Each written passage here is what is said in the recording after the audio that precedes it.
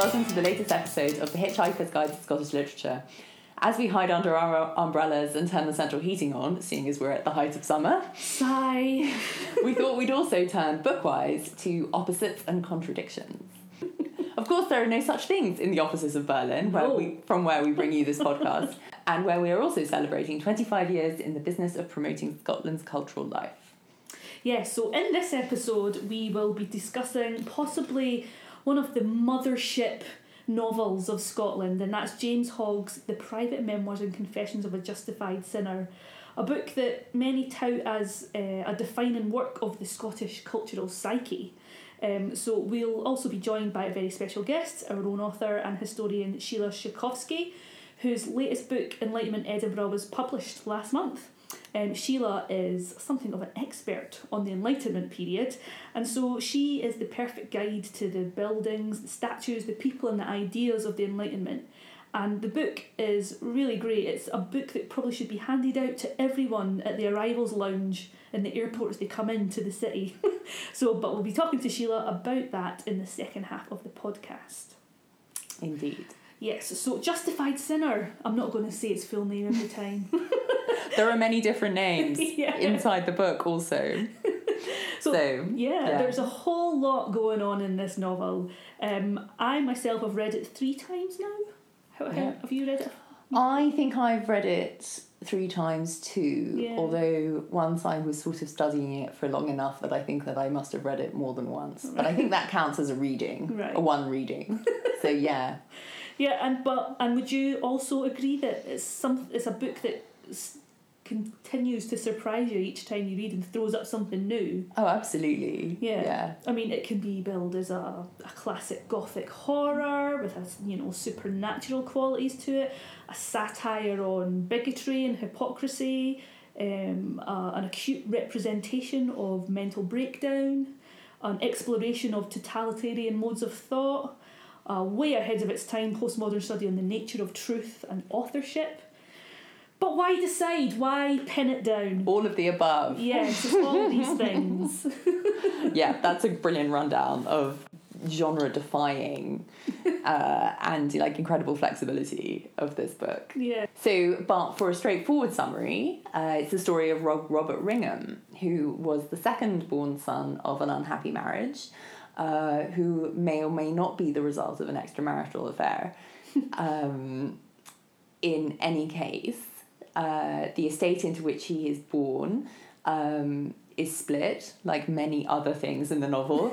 The Laird of Dalcastle lives with his firstborn son George and his mistress secretary Mrs. Logan. Yeah. Whereas Robert, the second son, is brought up by his mother, who is extremely religious, and her spiritual advisor, whose name is Robert Ringham also. They are ardent Calvinists, and they bring Robert up to believe that he is one of the chosen. Which is, what you want to hear when you're making this way into the world, that you are a special one. A special snowflake. As a young man, he makes friends with a mysterious stranger who will only answer to the name of Gil Martin. He deliberately will not say that he has a Christian name. Yeah. They end up in Edinburgh at the turn of the 18th century, which is a bubbling cauldron of political and religious division and discontent. There, the two of them together start a campaign of stalking and generally disrupting Robert's brother George's life. Yeah. All kinds of dastardly and mysterious events conspire, and George is slain in a duel in grief. The Laird of Dalcastle, his father, dies, and Robert comes to inherit the estate.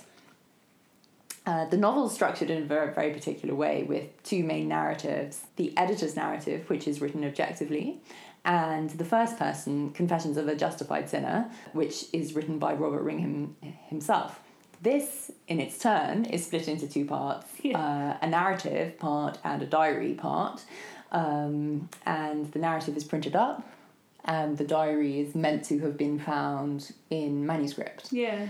These 2 halves relate the same story with different emphases, but also tell slightly different stories. Yeah, they kind of diverge a little bit. And there are events that happened in one that don't happen in the other. Yeah. Some added extras. The editor concentrates on the pursuit of George's killer by Mrs. Logan and her campaign to prove Robert's guilt in that murder.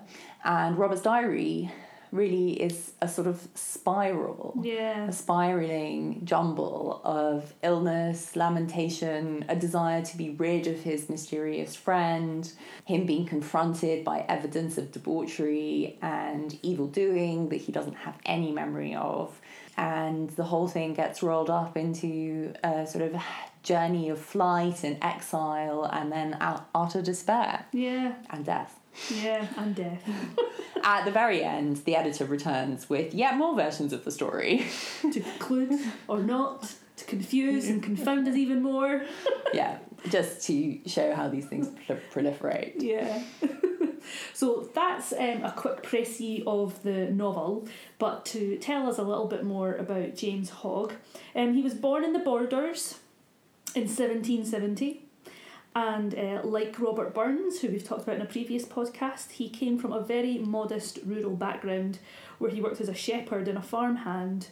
Unlike Burns, who had some schooling throughout his youth, Hogg was largely self-educated by his own reading and through his mother, who was a collector of ballads and a bit of a storyteller herself. Hogg was working from the age of 7 on as a shepherd. I know. So I think he had gone to school and had learned to read, but then worked. Yeah, just a wee forgot. bit. Yeah. And then as a teenager, retaught himself. Yeah. His reading came on leaps and bounds again once he started working for other landowners, and particularly while he worked under James Laidlaw in the Yarrow Valley in the 1790s.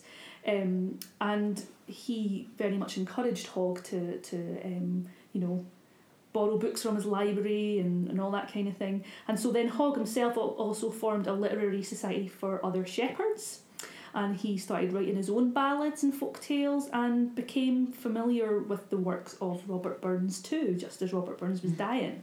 In 1801, Hogg was recruited to help collect ballads for Walter Scott's collection, The Minstrelsy of the Scottish Border. Now, his mother was a big contributor to that ballad collection as well, and it didn't go down so well with her to have her tales put into print. And she very much does... what she had to say about that is recorded, and she sort of feels that he killed them all, killed the character of the tales. But this push-pull, give and take, and collaboration and slight antipathy between Hogg and Scott is a really interesting story. You know, they're both from within a stone's throw of each other in the Borders, but very different, lived very different lives. But also saw each other, wrote about each other, respected each other's work. Yeah, and rubbed along and had a go though as well. Yeah, I mean, definitely wasn't an easy relationship. Anyway, Hogg and Scott met in 1802, and Hogg started working for the Edinburgh Magazine. Throughout this sort of first decade of the 1800s, Hogg was trying to start his own farm and just wasn't able to make farming and shepherding work for him financially. His first poetry collection, The Mountain Bard, was published in 1807. Whereupon he moved to Edinburgh to concentrate on writing in 1810. He started a journal called The Spy, which lasted a year, and he sort of put around subscriptions, and it was really like on the fringe of Edinburgh Literary Society. He was in it, but not really. Yeah, exactly. And this is all the way through the 1810s, which of course is the great age of the beginning of Walter Scott's novels, starting with Waverley in 1814, and just like a really, really buoyant and vibrant Edinburgh literary culture with magazines. The Edinburgh Review was started in 1802, and just a real sense that Edinburgh was a literary capital. Yeah, smack bang in the Enlightenment period. Absolutely. And so it was, in some ways, though, through the caricature of him in Blackwood's magazine that Hogg found fame. And he was a contributor in his own right to the magazine, but he also became a figure of fun within its pages as the shepherd, the Ettrick shepherd. See, I always considered the Ettrick shepherd just in the same way that Robert Burns was called the ploughman poet. Yeah. I didn't realise it was actually derogatory. Yeah, I didn't realise that until I started investigating Hogg a little bit more. And so it makes me think we shouldn't use that term anymore to describe him because it was coined at the time in a derogatory manner. Yeah. So I don't think James Hogg himself would like people to refer to him as that anymore. No. Yeah.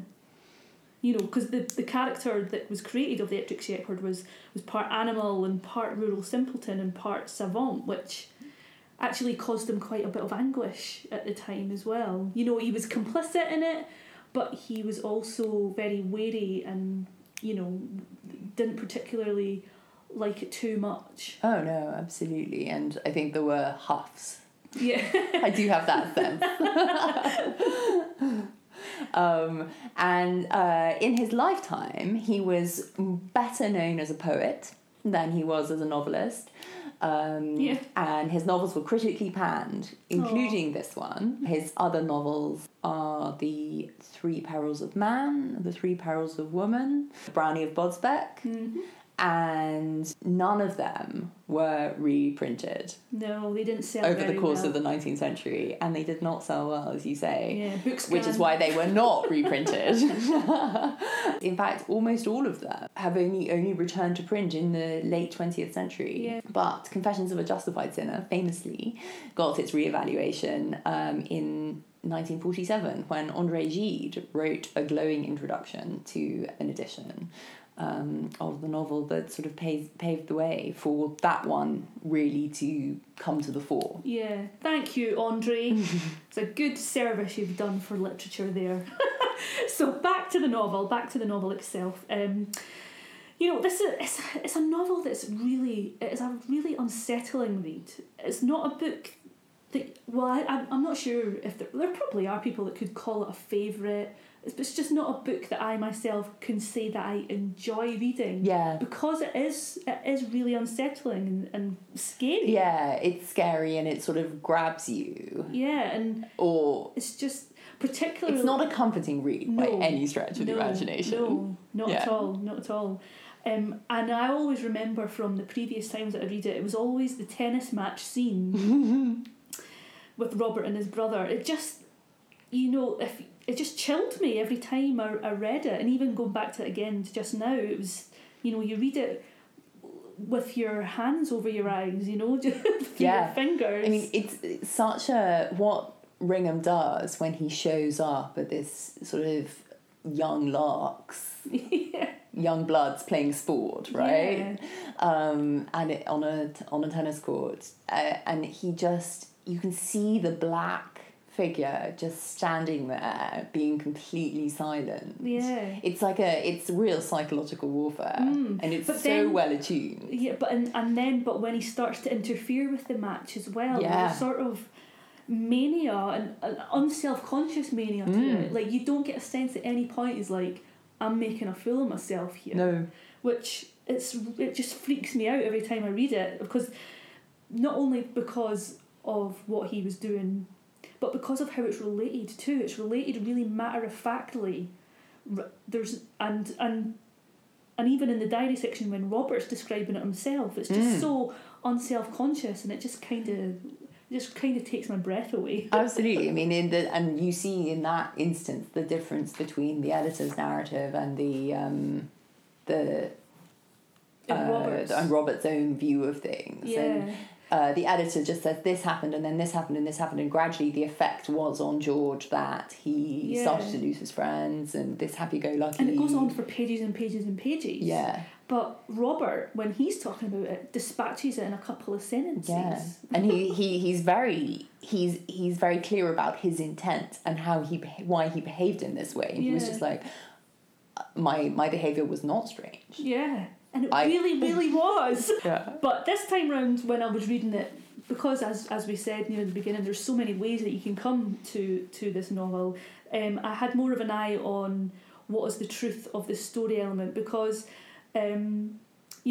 also while reading this novel, this was the first time I'd read it after I'd finished reading the Graham McCrae Burnett book, his bloody project, which you can see the it's like a call and response, those two books. Absolutely. And with that book, the great thing about McCrae Burnett's book and Justified Sinner is what it's really interrogating is what the truth of the story is. Who gets to tell the story defines what the story is.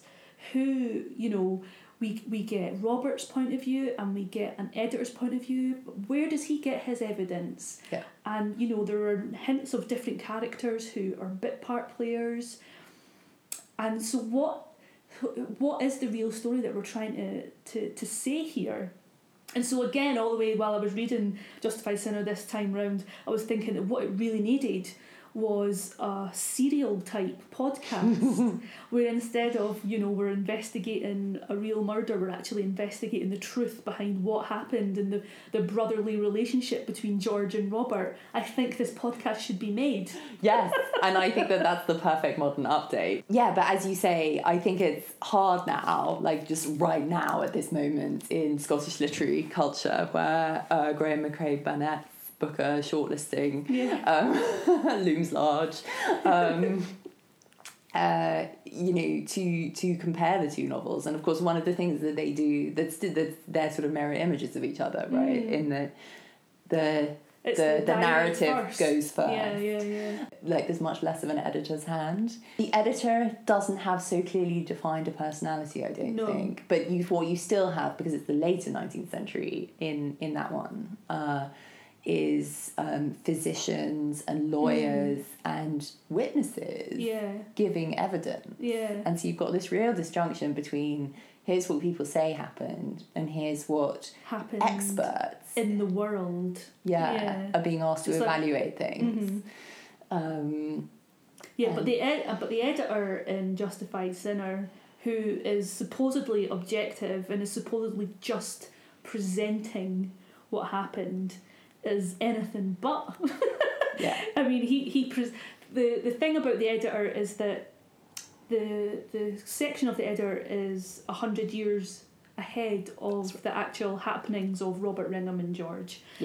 So he's presenting himself as a man of reason 100 years on. It's the age of Enlightenment, and he's bringing us this cautionary tale of what the religious fervour in the Reformation period did to a soul. And yet, for somebody, throughout that whole section, for somebody who's supposedly pragmatic and rational, his own prejudices just leak out everywhere in the narrative of the story of Robert and George. This 100-year difference, 100-year time lag, is sort of at once meant to say, this was so long ago, look at these religious fanatics. Let's point and laugh at what they were like in days gone by. But then also, that it's just sort of just over the horizon of known history, of like lived history, or people can get this story from their grandnephew or like their great uncle or something. Like at the end it comes in, it's like, so Mr. Laidlaw talked to the nephew of the man who had been kind of thing. And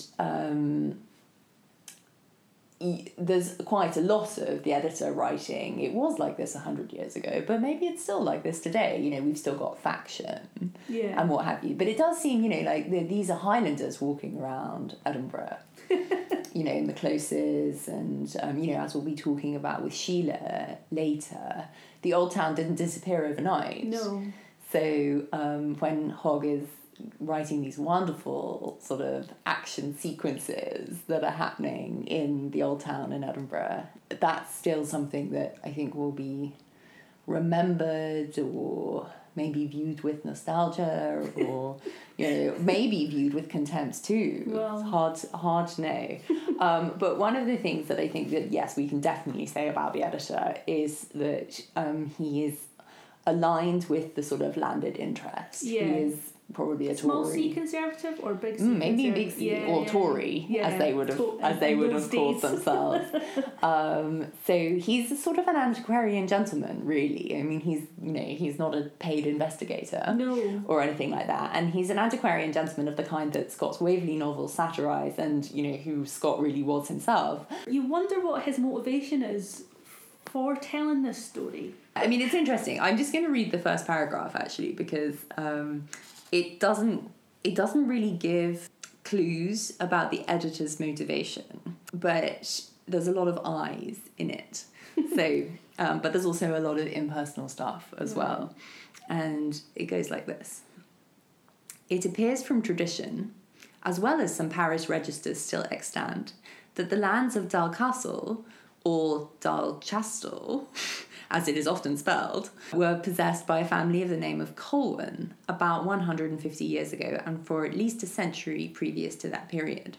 That family was supposed to have been a branch of the ancient family of Cahoon, and it is certain that from it spring the Cowans that spread towards the border. I find that in the year 1687, George Colwyn succeeded his uncle of the same name in the lands of Dalcastle and Balgrennan, and this being all I can gather of the family from history, to tradition I must appeal for the remainder of the motley adventures of that house. He starts this off as if he was writing a genealogical history of this grand family. Yeah. That's what's going on there. That's all I can gather of the family from history. I must appeal for the remainder of the motley adventures of that house to tradition. But of the matter furnished by the latter of these powerful monitors, I have no reason to complain. It has been handed down to the world in unlimited abundance, and I am certain that in recording the hideous events which follow, I am only relating to the greater part of the inhabitants of at least 4 counties of Scotland, matters of which they were before perfectly well informed. So, why bother? You've got history and tradition opposed. You've got all kinds of supposition and suggestion and all these things that are not fixed. Like, is it Dalcastle or Dalchastle or whatever? Is it Colwyn or Cowan or Cahoon? And there's just so much. And we've got parish records, but they don't tell you anything. So everything is a puzzle. Yeah. And everything is just going to slip. And even if you do have evidence like parish records, does it get to the nub of anything? No, because part of the immediately the question is one of paternity, isn't it? And parish records are meant to tell the truth of paternity, but in this, it's unclear who Robert Ringham's father is. The opening of the editor's story is awful. The editor starts with talking about the marriage night between the laird and Robert's mother, and he presents this in quite a matter-of-fact way as that the laird has taken on this difficult woman and all that, but then he relates this... Who's very beautiful. Right? Which is also funny because none of the rest of the story gives a sense that she's very beautiful. Yeah. So she's a beautiful woman, but she's also a highly religious woman. Yeah. And it suggests that she's a woman who probably wasn't interested in getting married at all. That's right. And so this marriage starts really horrendously with an unconsummated wedding night. Yep. And the wife is so distraught at being married that she ends up running back to her father's house.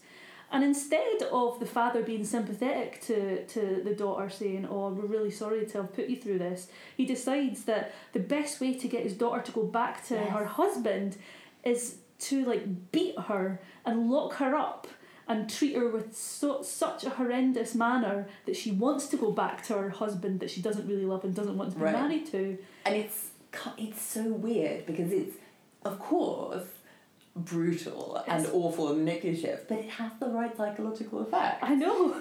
It's like psychologically acute, and therefore quite disturbing. But the way the editor narrates this is like the actions of the husband and the father are perfectly reasonable. Yeah.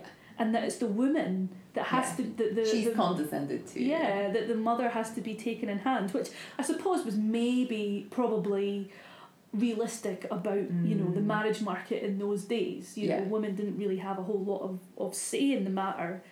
But it's just quite astounding to read it and know that this man considered himself a rational and reasonable, enlightened human being, and to just dismiss this treatment as normal. Right. It's awful.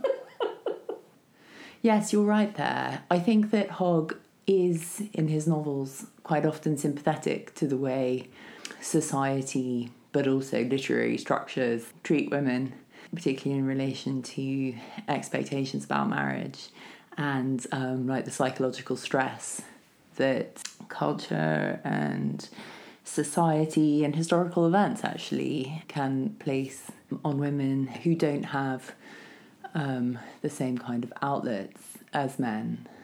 The Three Perils of Women, which I think we'll talk about in a future episode, hopefully, is a real exploration of that. And it's just wonderful.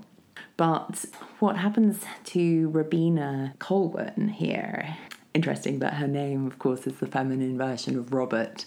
So you've got Robert Ringham Sr. and Robina Colwyn and Robert Ringham Jr., is that her religious mania is sort of satirised at the beginning, at the wedding. But then after this wedding night rape and her withdrawal from her husband, and she really withdraws into this religious sphere and a strict religious life, closeted with her spiritual advisor, and Hogg plays with whether they're really just practicing religion or whether there's something more salacious going on, what the nature of the fervour is.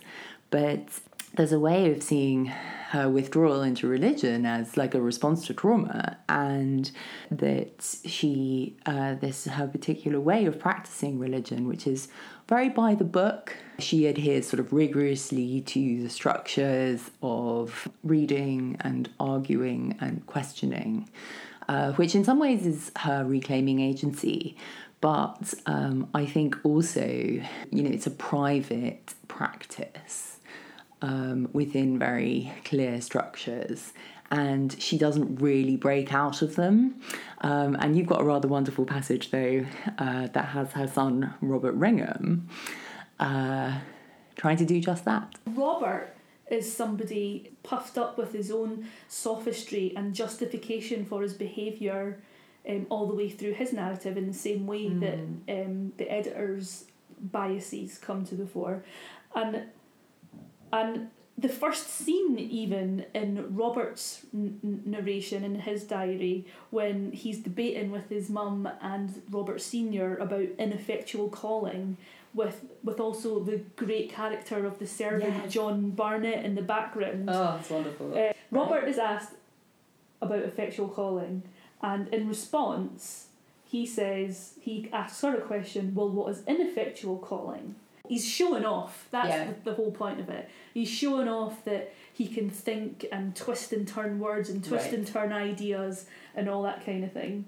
And then his mother ends it with, what a wonderful boy he is. But then John Barnett says, I'm feared he turned out to be a conceited gowk. And John Barnett suffers for that, doesn't he? So while Robert and his maniacal ravings and the editor and his rational way of being are supposedly presented as opposites, they're actually very similar. So it's the certainty of it. Yeah. The certainty of the opinions of the editor, the certainty of the opinions of being the elect. And there's a great bit where where Robert in his diary is talking about when they're first brought to court him and George after their tussles on the tennis court and everything like that. So they're both brought to court, and Robert Ringham says, "My brother and I were first examined face to face. His declaration was mere romance. Mine was not the truth. But it was by the advice of my reverend father and that of my illustrious friend, both of whom I knew to be sincere Christians and true believers, that I gave it." Which shows that, again, he is actually not bothered about truth. No. He's just like, I will say the thing that makes my truth the truth. Yes. Yes. And he says this with no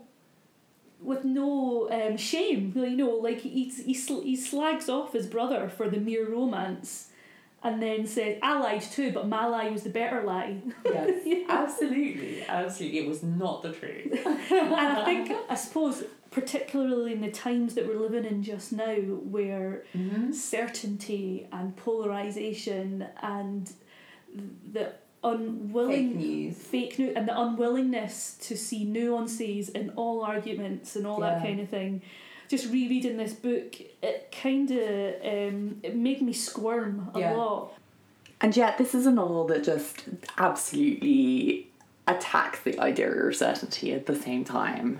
One of my favourite scenes is when the serving girl, Bessie Gillis, is in the witness box at the trial of Belle Calvert. She's asked about a set of spoons with the letter C on, and she says, well, they could belong to anyone. There are lots of letter C's.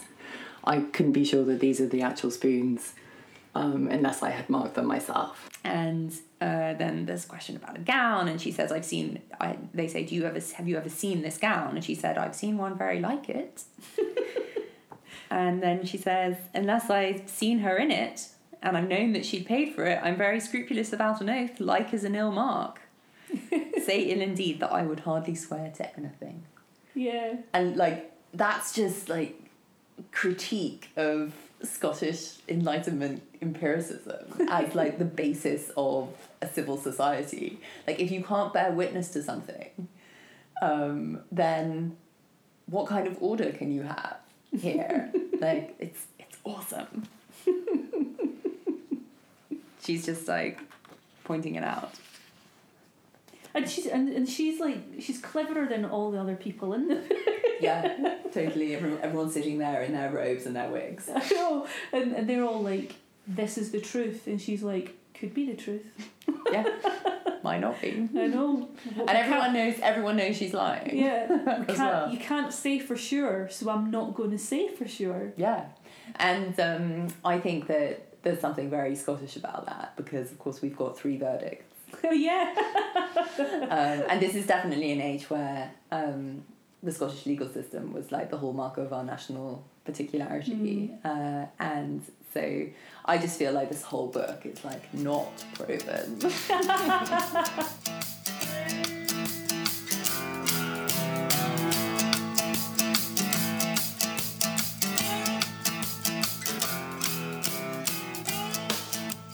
We're joined by Sheila Szatkowski, who is a Blue Badge guide and an expert on John Kay, and author of a rather wonderful new book, Enlightenment Edinburgh, a Guide, published by Birlinn. Yes. Very recently, in June this year. Yeah.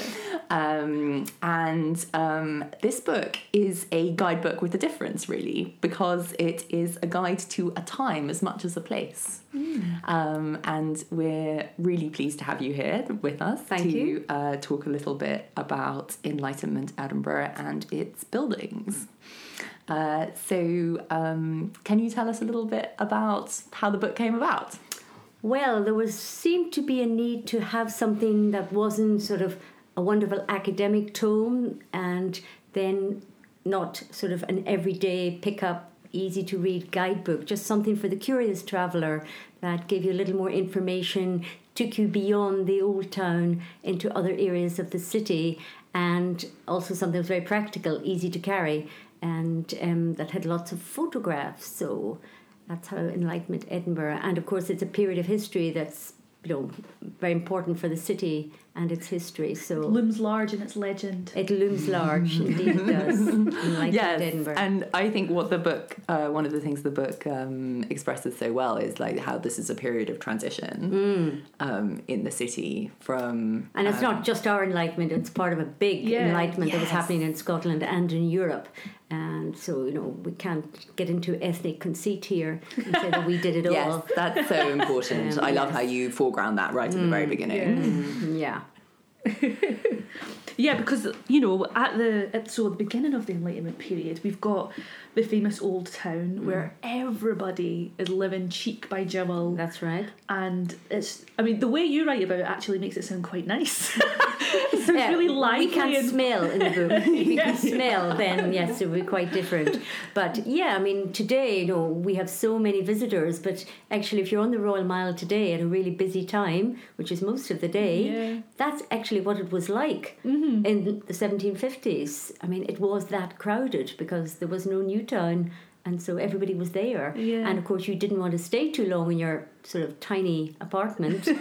Out you were in the street or head into the tavern. So it was very much life on the street, literally. And do you think that in itself sort of helped generate the Enlightenment period? Because it was a debate, drinking debate went on in the taverns. So and that way, when they built the new town, you could actually define who your guests were at table, who you would eat and drink with, because you invited them. But in the old town, you tumbled out of your house, down the stairs into the tavern, and you could be with anyone. Yeah. And so there was this great melange. So in a sense, they were,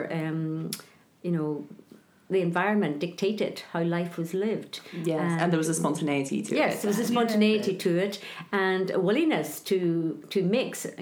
There were those like Adam Smith who had his learned suppers and David Hume, but generally there was a great culture out. And of course people practiced in the taverns, the legal profession. The last item on the legal fee was often, the tavern bill. Archibald Pitcairn, who lived a little earlier, the great medic, actually held surgeries in the pub. In the pub, and he just had a bunch of shirts that he kept there and changed them ever so often. One of the things that I found fascinating about reading the text of the book, was how gradual it seemed to be. Like certain constituencies went to the new town, certain constituencies stayed, like civic leadership and the clergy. Yes, institutions stayed in the old town, and I think I mentioned that the archivists and the physicians, so the Royal College of Physicians was founded in 1681. Then they built their hall in George Street. Financially it didn't work out, so they end up in Queen Street. And of course we had a purpose-built building, the Public Record Office, Register House, which was funded by forfeited Jacobite estates. So this was an interesting aspect, how a public building was funded. And so what happened to the sort of tavern culture in the old town then? Well, the tavern culture changed because as soon as the new town was built, David Hume was one of the first people to move to the new town and kind of had his last supper in his new town house. So it was still, in the old town, people went to the taverns. You just probably didn't have the same variety. But, the old order was passing away, but, it was a slow demise. And I think, when people define the Enlightenment, they use different time scales. I like to think of time as concertina. Was it just when a few books were published that changed the world, or do you stretch it out to Walter Scott in 1832? So what do you define as the Enlightenment Edinburgh period? I really think it is the 1740s right through to Walter Scott. Right. And then I think you're getting into an age of nostalgia then. That's when Kay's portraits are published, when there's this great interest in looking back and moving into the new Victorian age. Which is so interesting because I was thinking about, coteries and groups of people and conversation. And in this post-Enlightenment moment, which some people would talk about, like, the second half of the period that Sheila just demarcated as being a sort of post-Enlightenment, so the second generation of Dugald, people who had studied under Dugald Stewart and all of that kind of thing, they parody as well, like the Blackwood's conversations, and Hogg is so much part of this. It's like a sort of parody of the Enlightenment. Everything is staged, and so many like multifaceted layers and everything. And so would you think of the Enlightenment as something that sprung up quite naturally because of the way people lived then? Yes, I think the And way then they lived later- encouraged it, but also literacy is so important in that so many people were literate, and again, education. We were the most literate nation in Europe by 1750, and so that meant everyone had access to books. We had the circulating libraries, which were So a great everybody phenomenon. So everyone could exchange ideas Don as Kay well. had his prints in the window. There were visuals, and you had the conversations, you had the societies like the Select and all these other sort of societies that flourished in pubs. And that was it, And so then in the later period that Kristian was talking about, do you feel the Enlightenment therefore became much more of a performative thing rather than I think a it real did. natural... Yeah, I think the whole mood Exchange. changes. and once you start building buildings, Yes. I mean, that's a big performance, Yes, isn't and it? you've got institutions that now you have the Royal College of Physicians, the Royal College of Surgeons, 1832. So they have this great institution sticking there. The university buildings are, completed. They'd stalled in the 1790s after Robert Adam died and war with France, and then that all starts to get built up again. So structurally everything changes, and of course that changes the people and the way they live as well. And it's also this segregation. Yeah. So the old town, then suddenly there's a social watershed. Yeah. And so the older and the decrepit, I often say it was the woofies who went over to the other side, the well-off and over 50. Oh, right, the woofies. I've never heard that. That sounds like the new town today. Yeah, woofie land. And so, the old town. And of course, the old town does fall apart, and really it's only when Patrick Geddes and others come along. I mean, we did have the Improvement Acts, 1860s, when Chambers Street was built, the first real wide street. But of course, the first move wasn't to the new town that we know today. It was actually south wonderful. to George Square. See, 'cause that's I didn't know that. Yeah, the great thing about this book is that, everybody just sort of thinks Old Town and then the New Town, which is, over the Norwalk. James Craig, Yeah. 1762, whatever. But it is amazing Yeah. that James Craig, here we are, how enlightened were we that we allowed a young 20-something-year-old to design us a new town. I think that is enlightened. Very enlightened for the 18th century. And given all the things that had happened, we'd had Union, we'd had Jacobite defeat. It was like a national nervous breakdown in Scotland. And yet we managed to pick ourselves up, build a new town, become the most famous university in Europe, and our medical school and so forth. That was the interesting part that you've put at the beginning, was about this vacuum in Scottish life now, with the court leaving in 1603 and then Parliament and then the political life leaving to London in 1707. So they were like, well, we have to have a cultural hub here. Yes. And that's how was it like a project that seemed to be, like a conscious civic project? Well, I think so. I think George Drummond, who's often quoted as a great visionary, I think certainly, you had the academic side, the philosophers saying, yes, we need to fill in this big vacuum, but then he had the vision to do it physically with new buildings. Yeah. So it dovetailed very nicely. We got a new Royal Infirmary, we got the city chambers. Admittedly, it started as a Royal Exchange with great intentions. It doesn't quite work out. That was so interesting that the merchants liked to. They still liked to be in the street. Even though this massive Grecian or building was there for them, they preferred to stay by the Market Cross, which was the moving of it or the taking down of the Market Cross. Well, the Market Cross, was a very emotive issue. It was an emotive issue, and I mean, people still talked about the cross even though it wasn't there. Right. You could still meet there where it had been. And of course, it's there. It's you can still see it today. It took me a while to work out what had happened. Yes, it was taken down and then it was brought back. And Walter Scott managed to pinch a few bits of the old and they Market on Cross. the walls at Abbotsford somewhere, of course, probably. as with many other things. And of course, it originally sat out in the street. It's demarcated with a hexagonal, I'm not sure of my shapes, but out in the street, and it had been moved because it narrowed the street where it originally was. And so now, and then it was it was relocated in the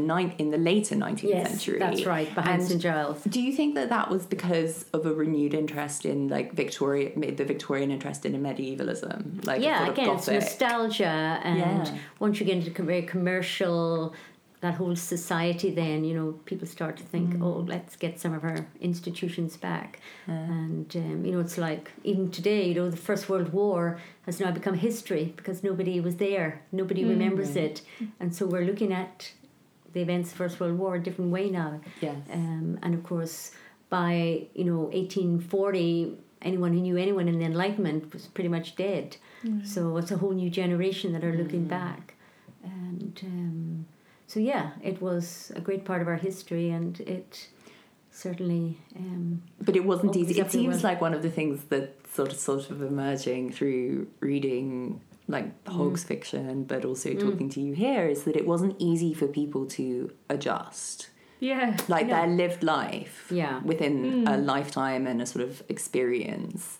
Did you get a sense that the people themselves at the time knew we are living through the Enlightenment? No, I don't think they did. Yeah. You know, it's like in everyone's life, you know, you can never quite understand why things are happening to you. Yeah. And then 10 years down the line, you look back and you join the dots. Yeah. So I don't think anyone was really joining the dots until like 1820s, 1830s. They started Look looking what we've back. done. And look what they've done, yeah. People are very, very sort of attuned, or Hogg is in particularly attuned to the like psychological pressure of that, and Stevenson then later. Yes, of course. And how these sort of frameworks that are suddenly thrown up for you as improving, you know, might be contrary to how you feel or how you live your life. Do you think that seems to be the creation of the New Town and the Tale of Two Cities? Is that the genesis of the character of Scotland? I think it might be. I mean, I always think of Edinburgh as having a very Jekyll and Hyde character. Well, famously, and, you know, we've got Deacon Brodie, allegedly the inspiration. I'm not sure if that's true or not. But even today, you know, I was in St Andrew's Square. I mean, where in the world would you find Louis Vuitton and a bus station in the same building? But that's a fascinating thing about the city, and, you know, how it's such a great city to live in. You just have these great contrasts. And of course, it started with Enlightenment Edinburgh, New Town, Old Town. And yet many things drew people together, like societies, you know, the varied membership. And, you know, it did change in the New Town, but it was a slow process. It just didn't happen overnight. There was a great bit in the book where we're talking about George Square and the making of George Square, and it seemed like it was a who's who of Enlightenment Edinburgh that lived in George Square. And while I was reading it, I was thinking, what a great sitcom! This George Square Enlightenment and all the sort of intellectuals and everything, or you know. But in a sense too, these were very powerful people, but they didn't move to the New Town. It was interesting. They wanted more space. They wanted a townhouse, but physically they just didn't want to jump over the chasm. But of course the opportunity came earlier, so you could say, oh well, they jumped. They had spunk. They were willing to leave the Old Town before anybody else. I mean, we had done things in the Old Town, like opened out Mills Court, and we had Chesil's Court and the Canongate. But George Square was the first real proper, stylish square, if you like. And still, it's a shame we don't have all of it, but at least we have two sides. The book is such a great thing to have in front of you, because what you're pointing out are fragments often of things that you can sort of just see, or buildings that are hidden behind other ones. Yes. And the book gives the period sketches and engravings of what things lots of great photographs. And so you'll have the photograph and the black and white image of how it used to be, which is just so helpful. We tried to eliminate street furniture, but that was quite difficult in the photos. Given 21st century traffic. Who wants a wheelie bin in a picture? I don't want wheelie bins. No, they particularly don't want wheelie bins in the New Town. No. But that's the great thing about the book, is that it really shows how in all these areas of Edinburgh we are still within a living, breathing, enlightened absolutely place. And do you have a favourite building or statue or feature as well? I do like the statue of Robert Ferguson in the Canongate, because there he is. I mean, he died young, made such a contribution to Edinburgh life, influenced so many people, and he just is there on the sidewalk. He almost walks alongside you. Well, I think that's quite deliberate.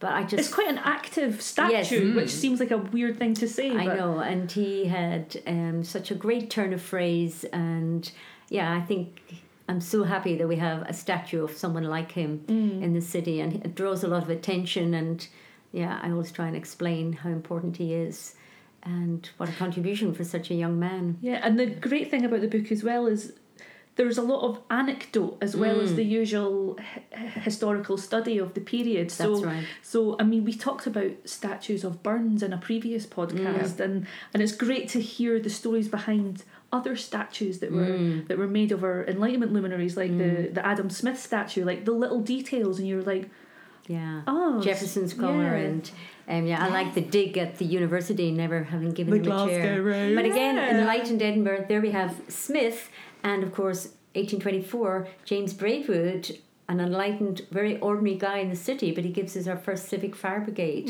Yeah. So as well as the theory of moral sentiment and wealth of nations, something as practical as a civic fire brigade was actually very important for the time. And worthy to be commemorated. Yeah, it took us a little while to get the statue up, but it is there now.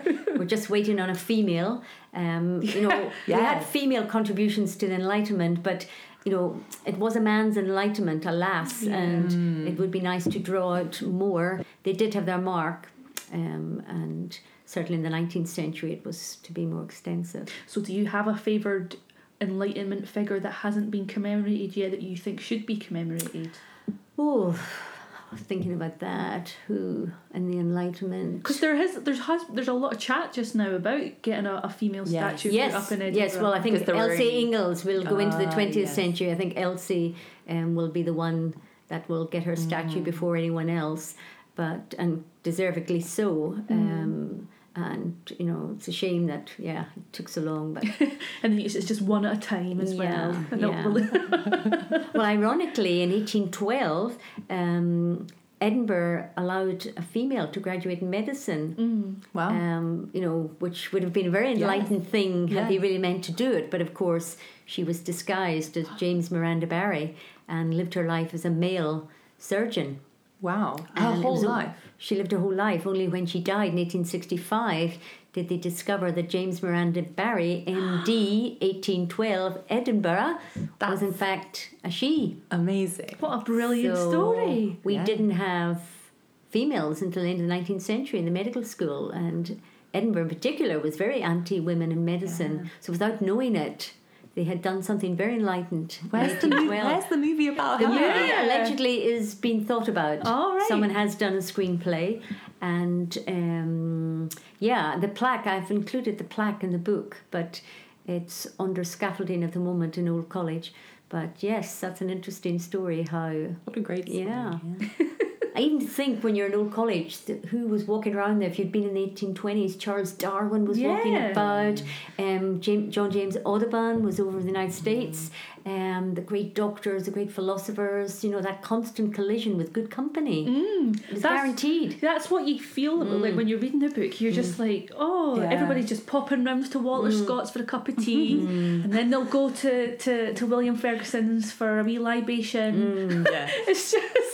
It's great. But there's also, I like to think about them not being on every day, as it were. It's like some days they probably passed in the street and grunted. Absolutely. I think the weather clearly would have dictated how much time they spent out in the street. But of course, the taverns were, and the coffee houses too. It wasn't just always drink. But then you had coffee houses in Parliament Close. There were lots and lots of them. And these were meeting places. Announcements were made there. People would have letters delivered to a coffee house.